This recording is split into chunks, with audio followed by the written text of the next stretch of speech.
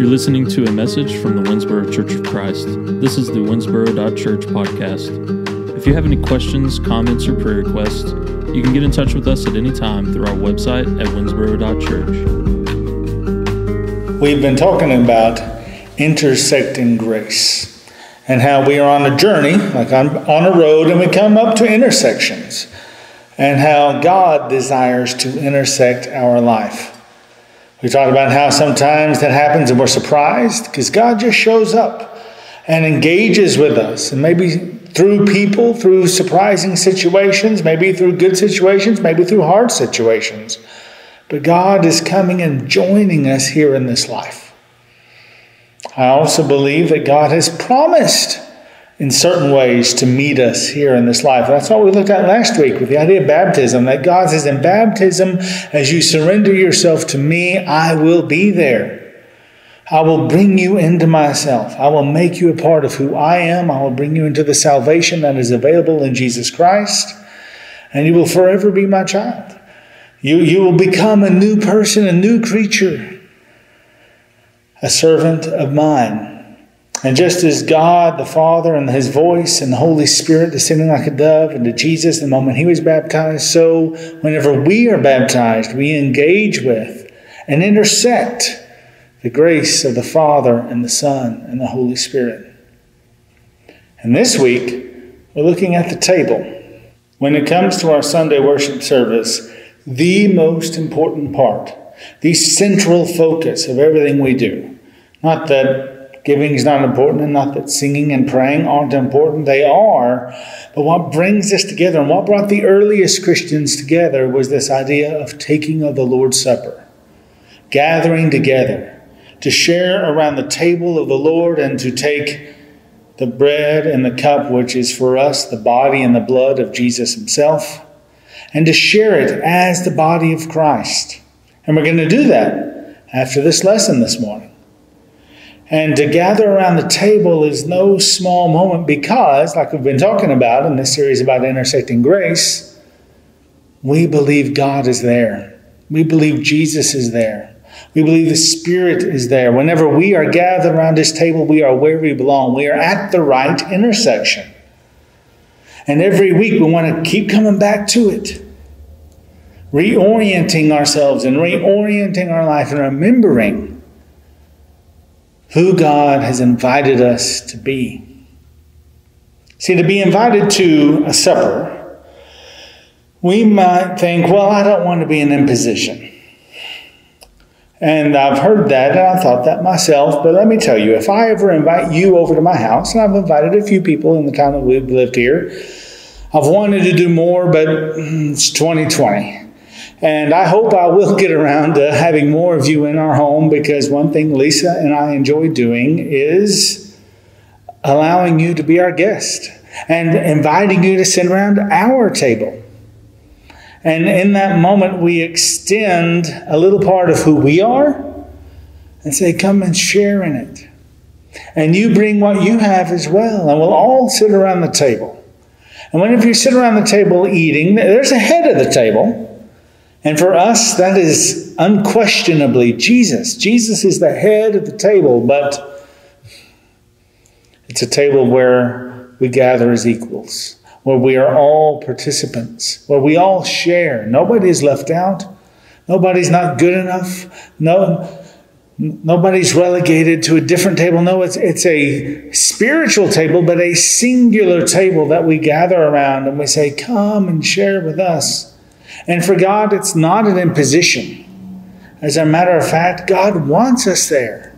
And we might even think, well, do I need to bring anything? And, if you come into our house, I might say, oh, sure, bring a dessert, bring a bread, bring a salad, whatever, like you might say to us. But the most important thing is just you bring yourself. And when it comes to the Lord's Supper, we don't bring anything else. We can't add to it. We can't make it better. It has every sustenance we could hope for, the very body and blood of Jesus. And God just says, come and share, partake of my table, receive my blessings, be my children, and I will be there with you. And that's a promise. And every single Sunday when we come together to take it, sometimes we might be in a more focused mindset than others, but let me tell you, every single time, I believe that God is here acting upon our hearts. Unless we're just totally dismissive and are doing it just for cramming food into our mouth or thinking about me in the moment. And that was a problem in 1 Corinthians chapter 11. But God, if we are there, with even a fraction of the spirit and the heart and the mindset we should have, I believe God comes and meets us there. And the more we appreciate that, the more we think about it, the better it is. But every time, every Sunday, even though we can't see Him, even though we don't necessarily even feel Him, I believe God is here as long as we are opening up the table to all the other brothers and sisters in Christ who are gathered, saying, "Come, let's share together." In Matthew chapter 26, we see Jesus having the supper with His disciples.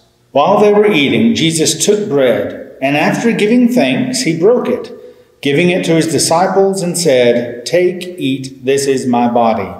And after taking the cup and giving thanks, He gave it to them, saying, "Drink from it, all of you, for this is my blood, the blood of the covenant that is poured out for many for the forgiveness of sins.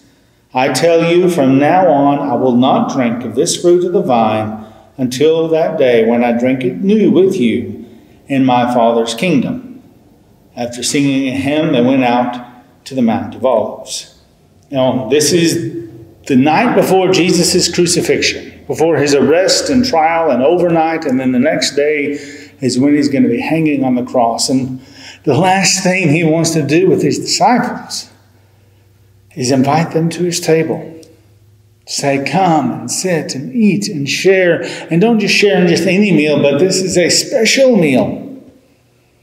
And while they took it, it was the Passover, but Jesus brings new meaning to the Passover, saying, "This is my body and my blood," not just some sheep from a long time ago, whenever they put the blood over the doorpost in Israel.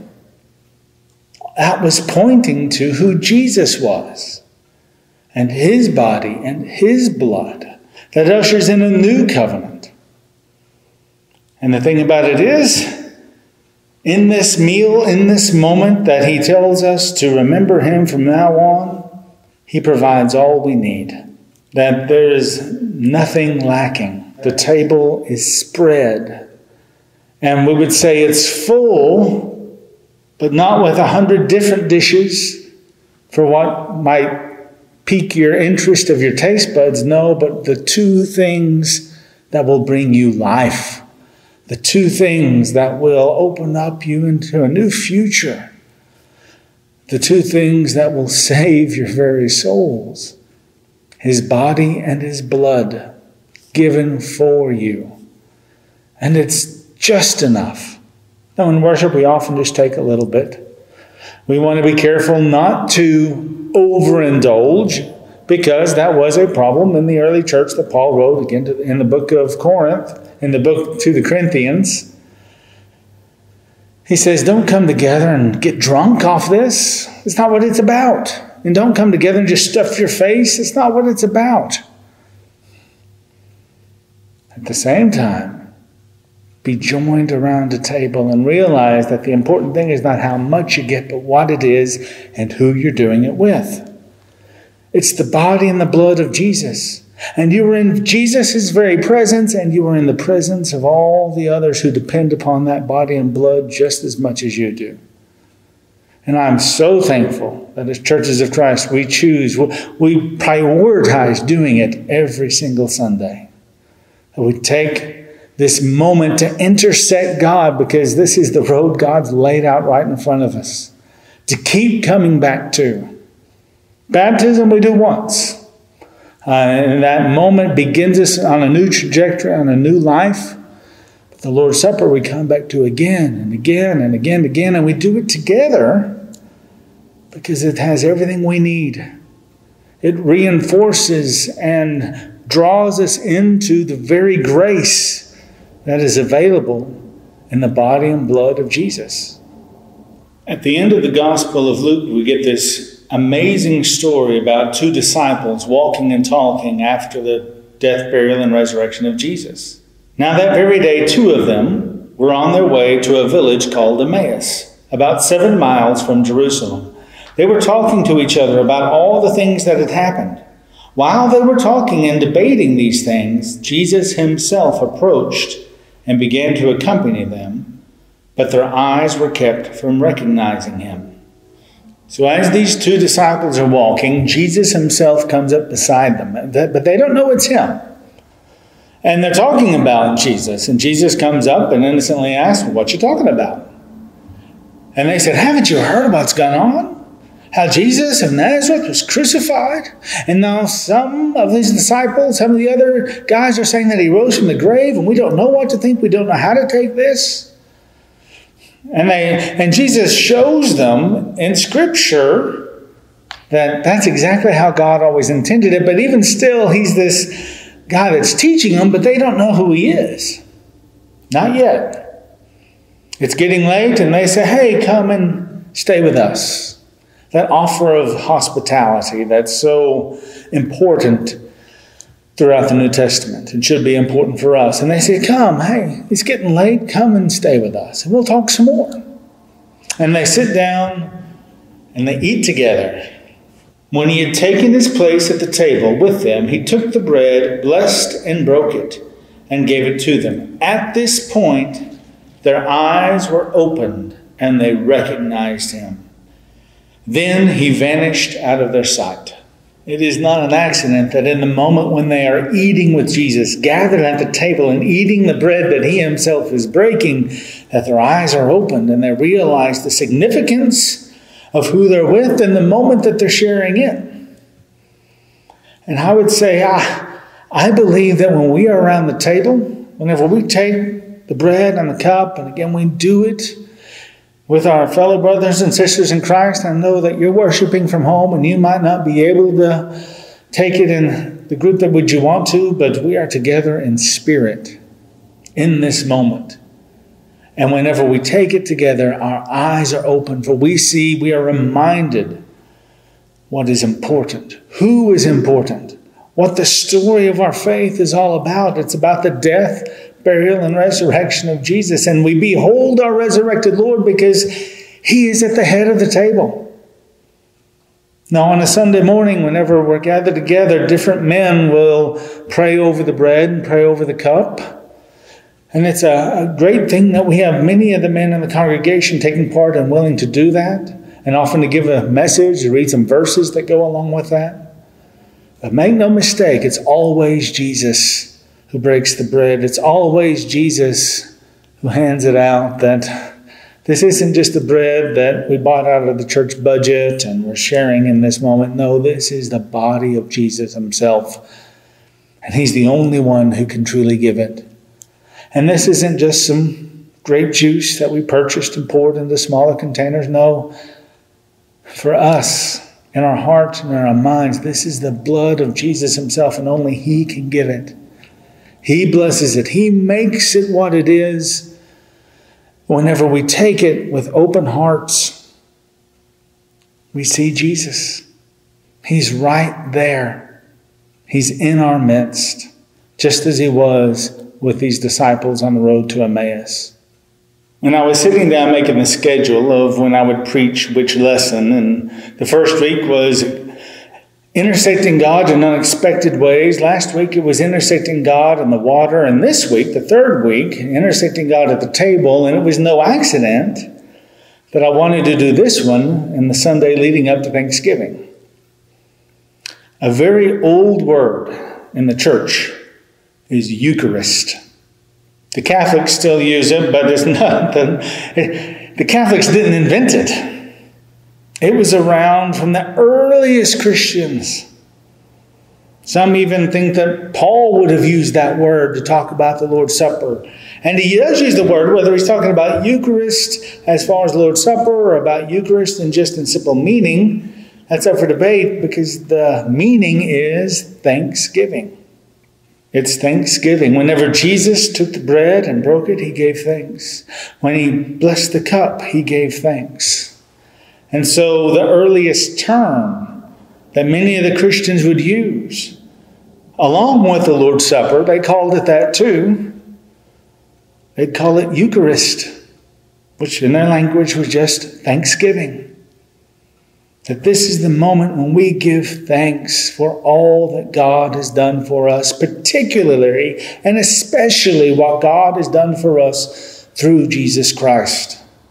How He has brought us into the family of God, how He has cleansed us and saved us and given Himself as a sacrifice to take away our sins. All of that is wrapped up into this moment, and the beautiful word they use is Eucharist. Thanksgiving. Now, I love things. I love our holiday of Thanksgiving. I love a good turkey and all the trimmings that come with it. I love gathering as a family. And as far as ideologically, it is my favorite holiday. Now, I love Christmas. I don't maybe love it as much as Lisa. She likes to decorate for Christmas. Well, we've already got a tree up. I'll go ahead and confess. I don't know if she needs prayers or I do. But anyway, we already are full headlong into the Christmas season. But I never want to miss the beauty of the moment of Thanksgiving. Because that really is what God calls us to. Be thankful. And Jesus Himself gave thanks as He instituted the Lord's Supper, as He shared in that moment. And I don't really like the word instituted because it's far too cold. He was having a meal. He was sharing intimately. Jesus was there intersecting with the lives of His disciples in this critical moment. And they're doing it intimately. And the atmosphere was one of thanksgiving. We think about the Lord's Supper and what atmosphere, what mindset we should have. And some would lead more toward reverential solemnity. Some would lead more toward celebration. And I would say really the atmosphere given to us in Scripture is a combination of both. It's thanksgiving. We have so much to be thankful for.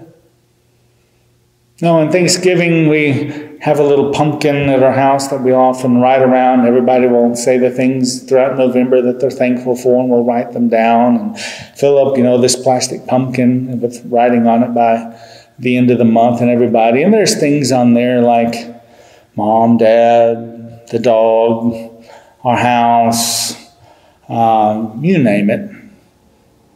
But in our Thanksgiving that we experience week in, week out at the church, the focus is specific.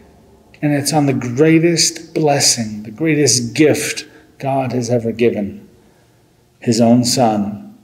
And the death, burial, and resurrection, which is for us the good news. The good news of a King who conquered death. The good news of a Savior who rescued us out of darkness.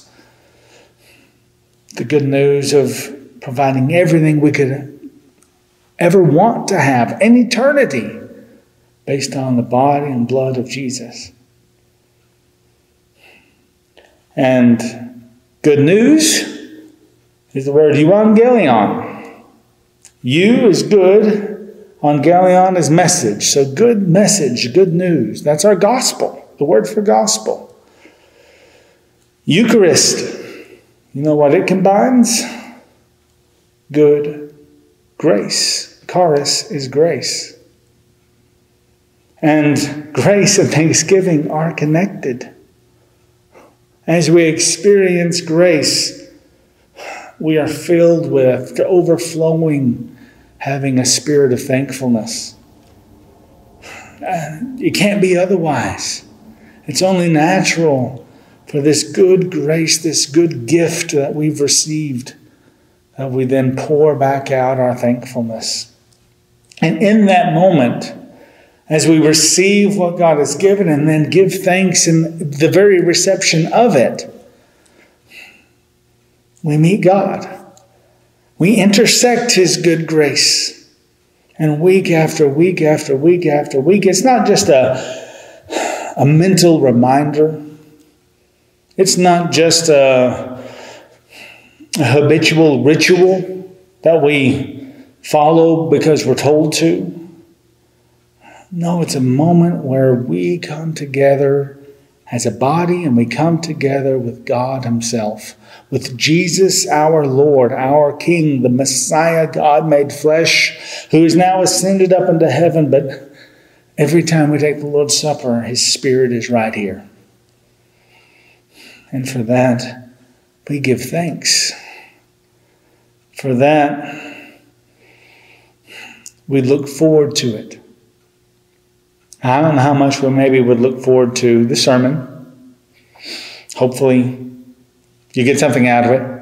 It's my prayer. And I hope we look forward to the songs. And I hope that we look forward to the scripture readings and the prayers and the Bible classes and the other reasons we might come together. The other things we do when we come together. But the reason we come together, the thing we should really look forward to, is sitting at the table with Jesus and with our brothers and sisters in Christ, because the table's big. And there's enough for everyone, because the body and the blood of Jesus never run out. Not way back in the time of the disciples walking on the road to Emmaus. They ate it and their eyes were opened. And these many, many, many centuries and even millennia later, there's enough to go around. There's enough for us to say, come and share in Jesus. He's all you need. Let's give thanks and receive the body and the blood of our Lord.